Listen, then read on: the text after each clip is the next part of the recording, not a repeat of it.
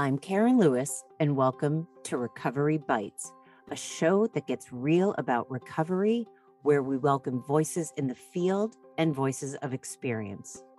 Join me for candid interviews with experts in eating disorder and mental health recovery. Listeners can look forward to new perspectives, meaningful conversations, diverse connection, and compelling personal narratives that make a powerful difference in how we live. Episodes focus on life beyond recovery, the good and the not so good, the successes and the challenges, and the authentic accounts of recovered lives. Not their whole story, just bites. All right, everyone, here we go. This is a wonderful episode.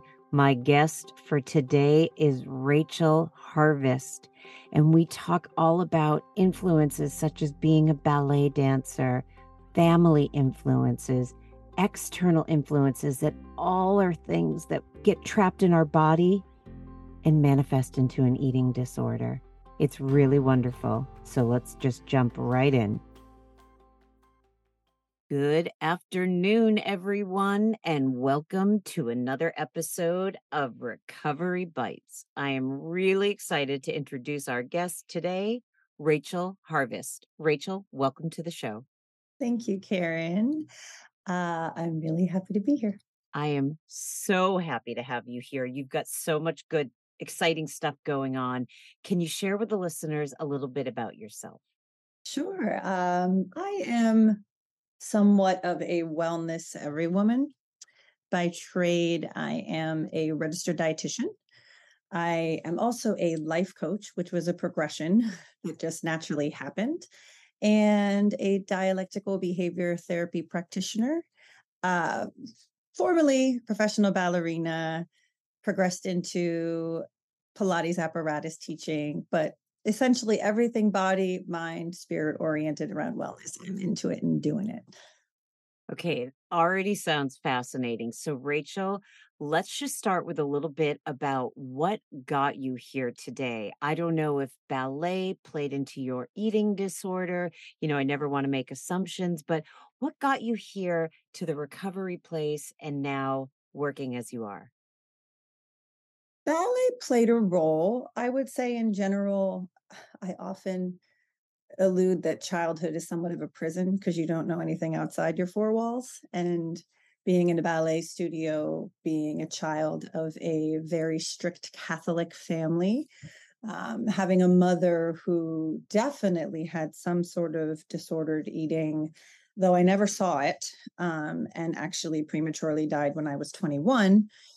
All of that sort of came together into a need to be rigid with myself. I think that all three of those things were examples of either extreme rigidity and perfectionism or something that looked like a lack of it. My mother lived in a larger body. So having that restrictiveness around me seemed to be a way to protect from whatever was going on with her. So when I got to a space where I was in my mid to late 20s and I had lost her and it was very much and have been on my own, that became my way of keeping myself in line and keeping myself quote unquote safe. So, if we were going to now come into today, because as you said, it was, a child being in four walls, like a prison, a family system, all of this. Now you've created this method where you have these four pillars, which I'd love for you to talk about, obviously. And I'm wondering if they came out of your experience of not having the pillars that are great, like self-love, self-trust, things like that. Oh, of course. When I stopped dancing in my late 20s was when I began going to therapy. And that was when the walls sort of dropped. I have always been an artist, someone who's very much in there, self express, my own person, I individuate quite a bit. I have a very colorful life, especially post my education when I finally got to be free, but when I started therapy, I started realizing that there was so much conditioned into me about who I was supposed to be and how I was supposed to be. And it wasn't me. So, learning the first pillar is self knowledge. And that's truly learning about who you are. And my method is the harvest method, which is by last name. So, it's a proverbial harvest of all the things that I do and my, namesake. But, knowing about yourself is your own harvest. It is all the things about you, your interests, your experiences, how they come together, your genetic predisposition, just who you are and how you are. So when someone learns about themselves, they get informed on how to care for themselves. And that's the next step. It's like you can learn and you can get educated on all these different things. And then there's doing it. So as one practices self-care that's appropriate to them and who they are finding themselves to be, they learn to trust themselves, because when you're caring for yourself or you're pretending you're someone else, or you've made yourself believe, even pretending with yourself that you're someone else, you can't trust the way you take care of yourself because it's not taking care of you. So in that process, the trust is built. And then the final part is truly about a reverence for, your body, for the life you're living, for the opportunity to have that. And it's self-respect and how to maintain that and how to have all the things happen in your life without letting that go. Because I think a lot of us, I don't want to be too gender specific, but I think a lot of women more so give up parts of themselves to have what they want. And that's not respectful of who you are. So all of that goes into, you know, nutrition counseling, working with people with disordered eating, which is one of my specialties in behavioral health nutrition, and then has progressed into coaching aspects of life. I think that how we do one thing is how we do everything. I say that a lot.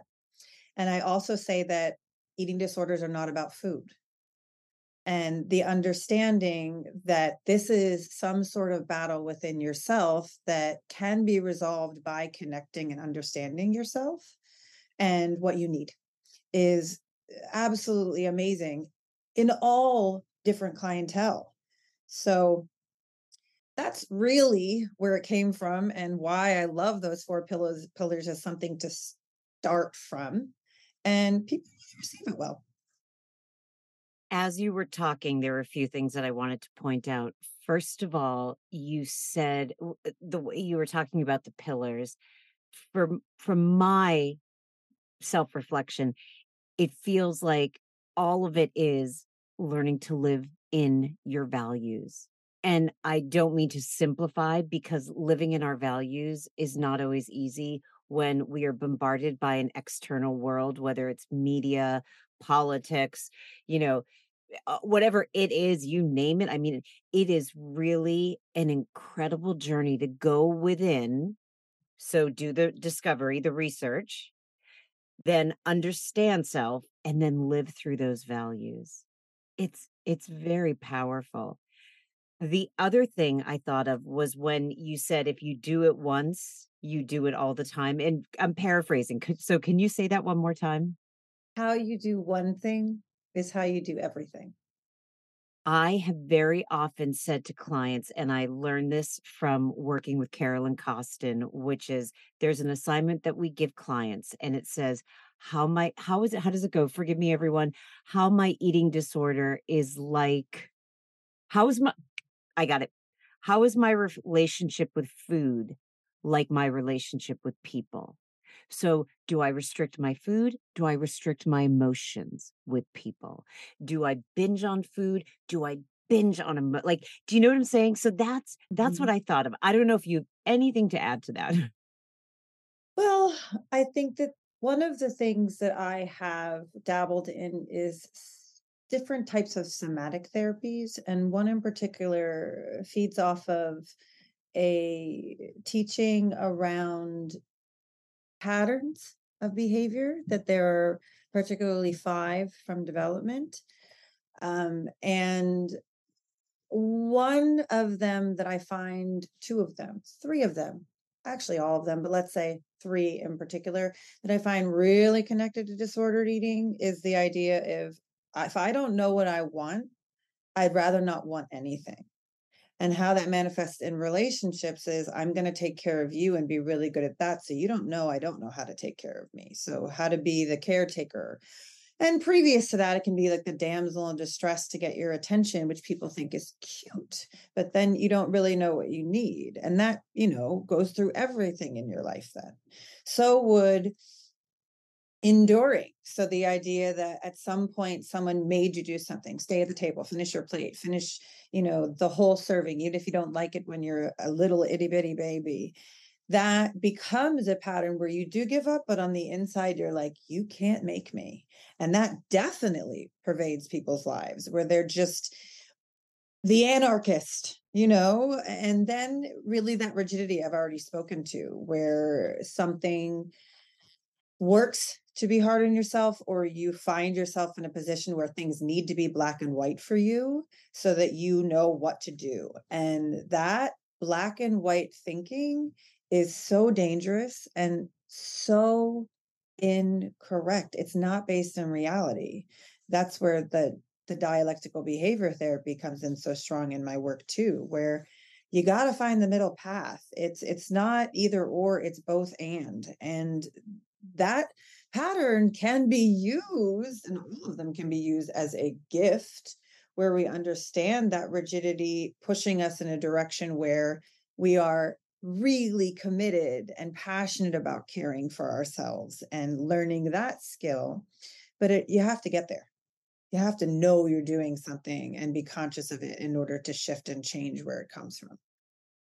Are you able to walk listeners a little bit deeper through the pillars, what goes into them, how they work through each one, and are they all connected, meaning you have to do one in order to make it to the next one, in order to make it to the next, and in order to make it to the fourth? They naturally progress in that order. I intake clients, patients, whatever's coming, and we have the discussion of where are you? What are you looking for? Tell me a little history. And it's very interesting as a dietitian who treats disordered eating that people often come to us first, where they're like, I just want to know how to eat. I just don't want to do that. I just don't want to be addicted to sweets. I just want to have some balance. I want you to give me a menu. And in that intake conversation, I explain, well, yes, there is functional nutrition that has your body work at its best and heals stress and inflammation and digestive things and gets you proper nourishment. And we do need that. And we also need the behavioral health aspect, which is understanding that there's a cause for all these needs for control and needs for a plan and need to be guided, but also just put in a line and told what to do. And even in that first conversation, I say, this is a long process. It is not a comfortable one. You have a lot of support here, but we are going to open doors about you that you don't know. So if you can come from the space that I don't know is empowering instead of I need to know, and if I don't know, it's a very dangerous place for me, then we'll get better at releasing the reins and learning, because you don't know, because you're just learning this about yourself and it's a little jarring or makes you feel vulnerable or uncomfortable. How do we take care of that? And who do you need? What do you need? How do you need to break down your life so that you have nourishing relationships, you have nourishing conversations, you have nourishing input? It's holistic. It's not just proteins, fats, and carbs, vitamins and minerals, at an interval. Although those external cues are helpful sometimes when people don't have the internal. But there's an aspect of mindfulness, there's emotional regulation, as you're talking about, and being able to tolerate stress and being able to get what you want and need with other people, isn't are major aspects of healing so that the triggers and the environments you're in don't encourage you not to use the new skills and the care that you're seeing you need. So you can hear how that makes you trust it if you keep on keeping on and, essentially practice, practice, practice. And the respect piece is part of it. I mean, we want to meet objectives, we want to have good relationships.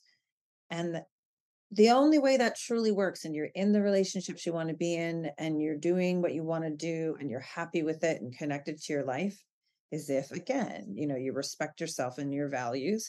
And honestly, I haven't mentioned it. I rarely mention it unless it's I have an ebook that I call Project Love Me. This is a recipe for loving yourself. It really is just getting that you're the only person that is with you 100% of the time in your life. And it's a little silly to have an argument and dislike or distance yourself from yourself, like that one person. So that comes from it. Yeah. Say a little bit more about Project Love Me. Project Love Me. When I was learning to life coach, I did a project where I created questions to ask yourself about whether or not you love yourself, about whether or not you understand, your emotions, and it again snowballed. I am very clear, and I am a spiritual person. I'm very clear that there's something out in front of me that I just keep on following. Like it just sometimes I stay in the same place and then all of a sudden I get an idea and I'm like, okay, that's what we're doing now. And this is the path we're going. So finally I put Project Love Me together into an ebook actually I began it in the fall of 2019 and I finished it right as the pandemic hit. I have sound bites in the ebook in my closet, making sure that had good sound while I was locked in my home. But it takes you through the 26 letters of the alphabet, and each letter stands for an aspect of what one can do to really suss out whether they love themselves and understand themselves. So it's a lot of self-knowledge and self-care. It's the same 4 pillars in a different form, but the love is put out first. And it's like A is awareness, B is body talk, C is creativity, D is distress tolerance, E is emotions, F is feelings, and so on. And taking people all the way through, I have a very big affinity and I identify as a highly sensitive person. And X is one of my favorites because I call it X-Men, the X-Men, where they don't know that they have a superpower until they're, given access to that knowledge and then they hone it. And I find sensitivity to be a superpower when honed. So that's an aspect, whether people really understand that. But I do believe that when people really connect to themselves and find more of who they are, who they want to be, maybe purpose, that they also unlock that sensitivity. I think that that's a progression of humans, partial, as I said, but I really do believe that. I don't know why I'm so curious, but what is Z? Z, like sleeping. You need to rest. I'm sitting here in my head going, zoo, zipper. I'm like, what is Z? It's really important. It's a necessary part of your wellness and letting things settle in. Giving your time and space. Let me ask you a question. And I don't know why this is coming to my mind. I would imagine because self love is a pretty, how do I say this? It takes years. It takes enlightenment. It takes so much that a lot of people feel that it's not possible to attain. And sometimes I even say to my clients, let's not look for self-love. Let's just look for neutrality where you're not criticizing yourself, critiquing yourself. It will come. Do you notice that people maybe go through the book a number of times? Because I can't imagine you go from A to Z and suddenly you're like, poof, self-love. I love the concept of it though, Rachel. It's just so interesting. I mean, and it's like education, questions to really suss things out, an activity that's, you listen to in each letter. And no one's going to access that in 26 lessons. I do encourage people to take a week with a lesson so they spend 6 months with it. But that being said, a little dialectical, you can be angry and judgmental of yourself and love yourself. You can show signs of disrespect and leaving yourself and still love yourself. It's a wave just like any other emotion. It's also something that includes all sides. We have a dark side, we have a negative side. I think that realizing and learning the skill that judgments and assumptions and comparisons take away your access to why things happen and the ability to change things. So it's very important to point it out. There's another judgment. Oh, how can we just observe and describe that? How can we do that? And those become skills to bring you again to that place where you accept the dark stuff and lean into the acceptance of yourself, which I think that they align. Acceptance and love. You don't just love yourself and you're perfect. There's no such thing. This does lead me into asking, you are in the process of creating a course around this. So I would love to hear about it because this is how we navigate through life is by learning how to live in the middle, because living in extremes, our nervous system is constantly going. So I would love to hear about this course. No, one of the elements of the harvest method, all the harvesting of goods, is an absolute commitment to, in the medical field, they say, you see one, you do one, you teach one. So I saw someone using these skills when I was volunteering at an outpatient eating disorder facility. And I immediately asked her, "What are you doing? I could use that." And she explained to me. And so I went through the skills, which in the traditional sense, which I will say right off the bat in this course I'm creating, is the best way, especially if someone is really struggling or has a diagnosis of a personality disorder like borderline, or is a very extreme eating disorder and really needs help. It is the best way to work one-on-one. It's second tier would be in a group. And then there are online, 9-month courses that take people very slowly through the skills.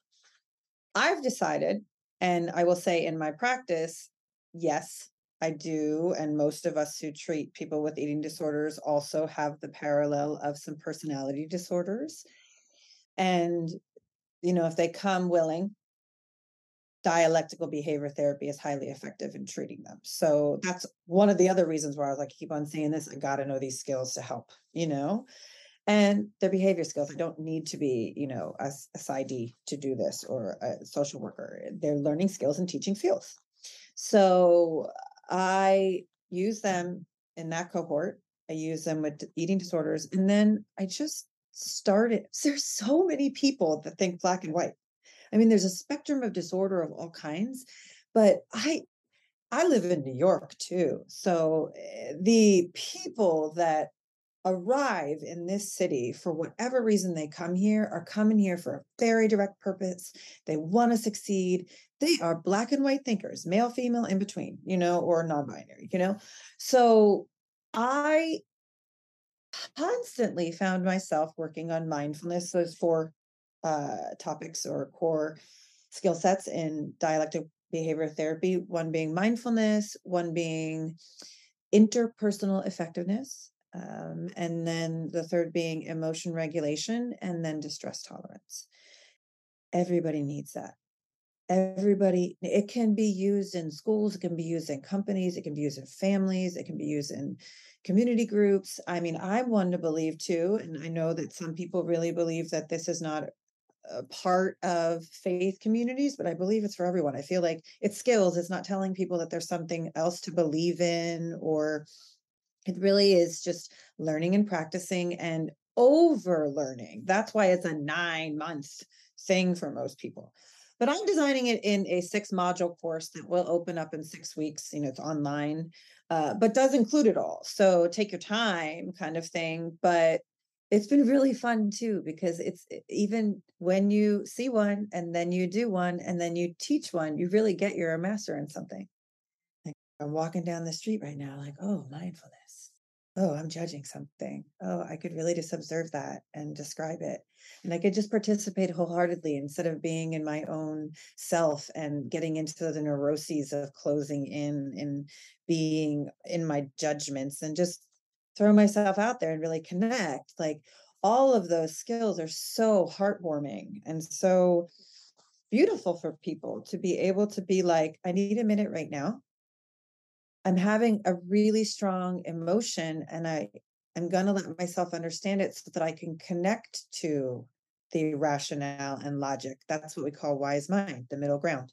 You know, um, I mentioned a couple things about mindfulness and interpersonal effectiveness. The sort of dialecticals are around, like I mentioned before. What's most important? Is it meeting the objective? Is it maintaining or improving the relationship? Is it self-respect?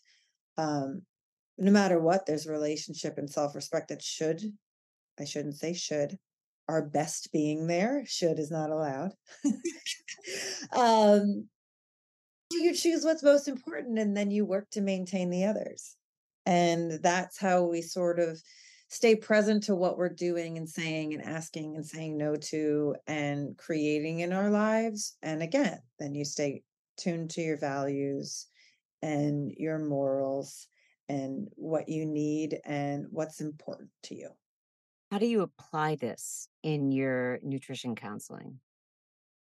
Oh my, mindfulness is huge. Present moment awareness, one mindedness is stop multitasking. Don't get on your, email while you're eating your lunch. Put both feet on the floor, put your fork down between bites.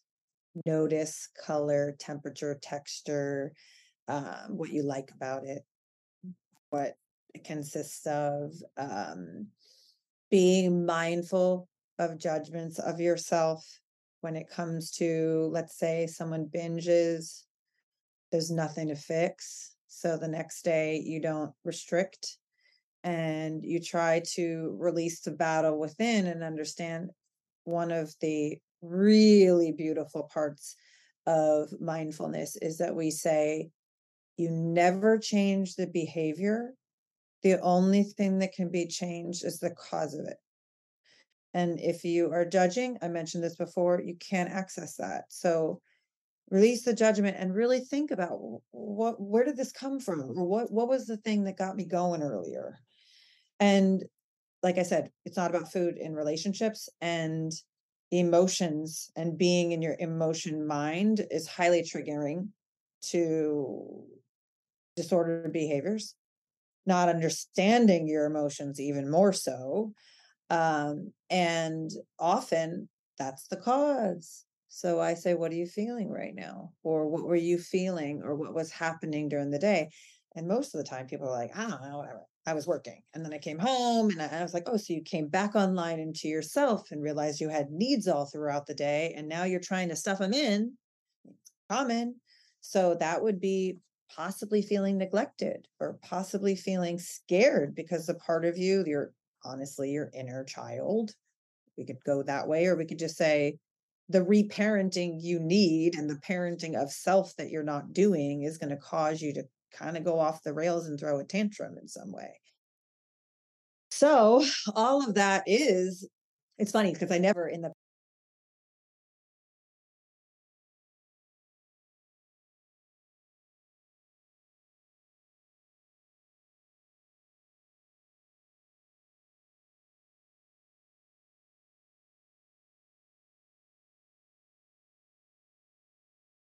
more free you are with all the stuff out here. Because you get, okay, do I want to respond? Do I want to react? We don't necessarily have a thought, I want to react. That's impulsive. So the answer to that question is respond. And how do I do that if I'm going to stay with myself? I'm sitting here and I'm listening to all of this and again, easier said than done. Oh my gosh. I am as I said, I love to live in my values. I love to stay present. I love to experience things one at a time, and I'm completely impulsive. And so we can hold more, multiple things. And I have been told a number of times by people, just slow down. You don't need to answer right away. Just like you said, I need time. And what happens though with somebody when they're in an eating disorder is that impulsivity and the impulsive act. And again, this is where you're saying it's not about the food, is to avoid the feeling of the moment. So you go to an impulsive act. I restrict, I push my dinner away. I binge and purge. I binge. I go on a 20-mile run, whatever it is. And so all of these are beautiful, and we are constant students of this, Rachel, like constant students. And I think I want to say that because, or I know I want to say that because I want people to have compassion for themselves. This is a beautiful way to live. Living mindfully is so beautiful. And it's not always, we don't always do it. It's okay. Just, you know what I mean? Go ahead. You look like you were going to say something. Well, you can't unsee things. That's like the cosmic joke. It's like you learn a skill and you're like, whoa. I used to say this even when I taught Pilates. I used to call it Pilates paranoia. Like I would start to teach people about their posture and, using their body, as it's intended to be used. And people would be like coming back like, I'm always doing this. And it's like, yeah, now you have an awareness. Judging it doesn't help it. It's information. And that, yes, compassion, self nurturing. I mean, if you asked many people in my life outside looking in, I know how I perceive myself. And I know that I have shadows that maintain my compulsive hypervigilance. And even like I get really into things, is what I say, and my perfectionism. I think people don't notice. Like I'll like put something out of order on the counter in my apartment, everything else is pristine, and I think that they'll be like, oh, she's chill. And people I know are like, Rachel, very high standard. And I don't think that you mean to put it on people. And, people see it. And I'm sure when you're in, a therapeutic role that it comes across as mothering or nurturing or supportive. But outside of that, this is my thing to work on. This is my place to be mindful of my own high standards of I am very good because I use that hypervigilance with it with my inner critic. I think when I took the lid off that, I was like, wow. Say more about that. Let's talk about that. Well, combo platter. Um, ballet is perfection. I've been thinking this, Rachel, I've been sitting here through this whole interview saying your original wiring was in something where there is no middle ground. You either are perfect or you are not included in a ballet company or on stage or accept. I've been thinking this through the whole episode. I'm like, we need to get to the ballet. So, okay, sorry for interrupting. Oh no, I again those four walls, you don't even know. You don't even know people shouldn't be weighing you. You don't even know that, you know, you being yelled at for not doing things correctly and disciplined into doing it again and again and again, and then told it's not enough over and over and over again, and pushed beyond like taken out of I don't know what normal means, but normal childhood where you have normal growth in relationships and things like that, because it's such, you know, it's all it is. It's all you do. And, you know, there was a point where I wasn't good enough to continue. And I had all the things and I had all the discipline and everything went down. That's when things got pretty bad and highly controlling for me. Uh, I will say that my home environment, I joke, but because I've worked through it, I was raised by wolves. There was no like latchkey, no discipline, like no real connection. My dad was very avoidant, as was my mother, probably because of some sort of depression. And most of my mother's interactions with me were very judgmental and very stoic religiously. You know, telling me if my thoughts were negative, that negative things would happen to me. If things did happen to me, I asked for it, that I shouldn't always. And, you know, that was my nurturing. That's what it looked like, let's say. And then when my mom passed when I was 21, you know, I have two brothers and my father, so three men, and then none of them know how to deal with emotions. All three of them are very avoidant, attachers. I've earned my security. It's taken time. But so I was left alone. And I was left in a place where I could only use that perfection. And, you know, I have a sibling who's quite troubled um, in addiction. And I remember my first therapist saying, well, that was his adaptation to the environment. And yours is perfectionism and achievement and learning more and getting it all. And obviously, it has worked for me in many ways. And then there's that part that has to observe, like, there's nothing wrong with me. There's no such thing as perfect. I am protected and guided in many ways. And I got street smarts and I'm not naive. And I'm, you know, now a 40-year-old woman who's done very well taking care of herself. So all of those things that make it, oh my gosh, is it going to be okay? Am I safe? Am I doing it right? I'm a good person. I used to be very critical and the answer was always no. That piece, I really think I can hear very loudly in other people because I know it so well in myself, but it's subsided in a way that I can be with myself more, mother myself more in a way that is truly nurturing. And is flexible, which is Yeah. the opposite of what you experienced growing up. That's something that I used in nutrition therapy too, that the poles are dogma and rules and reckless abandon, restriction, binging. But if we have guidelines and learn to have permission, then we come closer to the middle. And doesn't that sound like really good parenting? To give a child guidelines so that they feel safe to explore and to have permission to do that and be able to return and learn from what they've, you know, gone out and done. So it all goes together.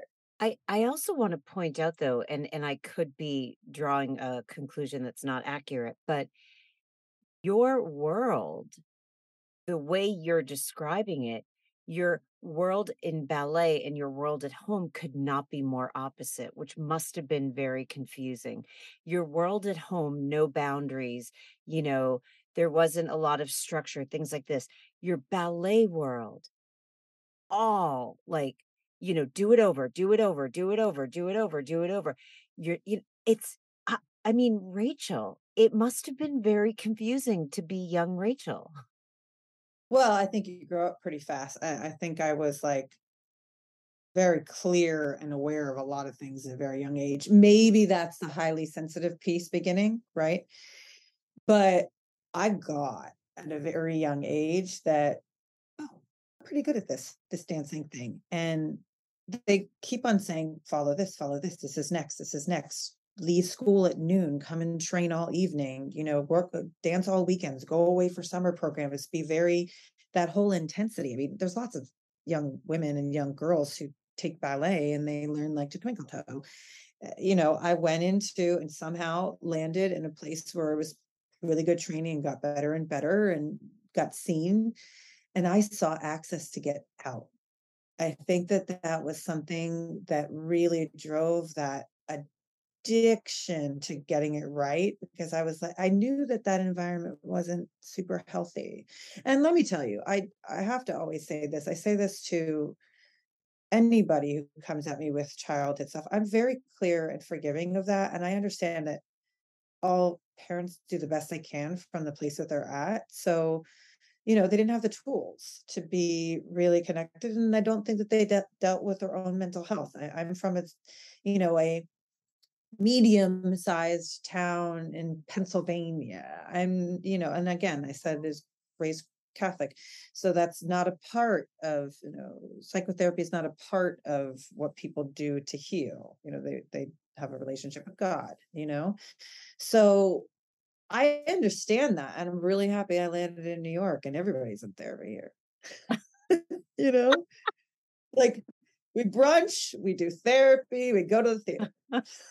Okay, by the way, that has to be like the title of a book. We brunch, we go to therapy, we go to the theater. Welcome to New York. Welcome to New York. Oh my God. Rachel, I feel like I could go on for hours and so I'm cautious. I don't want to ask any more questions because we're coming to an end. And I feel like whenever if I ask you something, it's going to lead down another incredible path. So I think I'm going to start closing this down. But what I first want to say is thank you so much for being on the show. I really appreciate it. I feel like I want to know more, Rachel. Like I just, this was phenomenal. Thank you. Thank you. Yes. Thank you so much for having me. It's so fun. It's so fun to do these. I love it. It's always fun. I love doing these. Before we end, is there anything that I didn't ask you that you'd like to share with listeners? Just letting people know that where you are is where you are. And if you learn to accept that, it's very centering and very peaceful. And you can radically accept that, even if it feels like, what? I don't want to accept that. I want this to change. If you radically accept it, you can also change it. But being at peace at the start gives you more access to stumble and fall and learn and take the next step and just keep going. So that's really important to recovery. That's really important to self-development. And once again, that's really important to your relationship with yourself. Rachel, from the bottom of my heart, thank you for being on the show today. Thank you. All right, everyone. That does it for another episode of Recovery Bites. I look forward to speaking with each and every one of you next week. Take care and stay safe. We hope you enjoyed this week's episode of Recovery Bites. Be sure to visit recoverybitespodcast.com to join the conversation, access show notes, listen to past episodes, and more. You can also find us by searching for Recovery Bites on Apple Podcasts, Spotify, and major podcast streaming players. For weekly episode releases, you can follow us at Recovery Bites Pod on Instagram.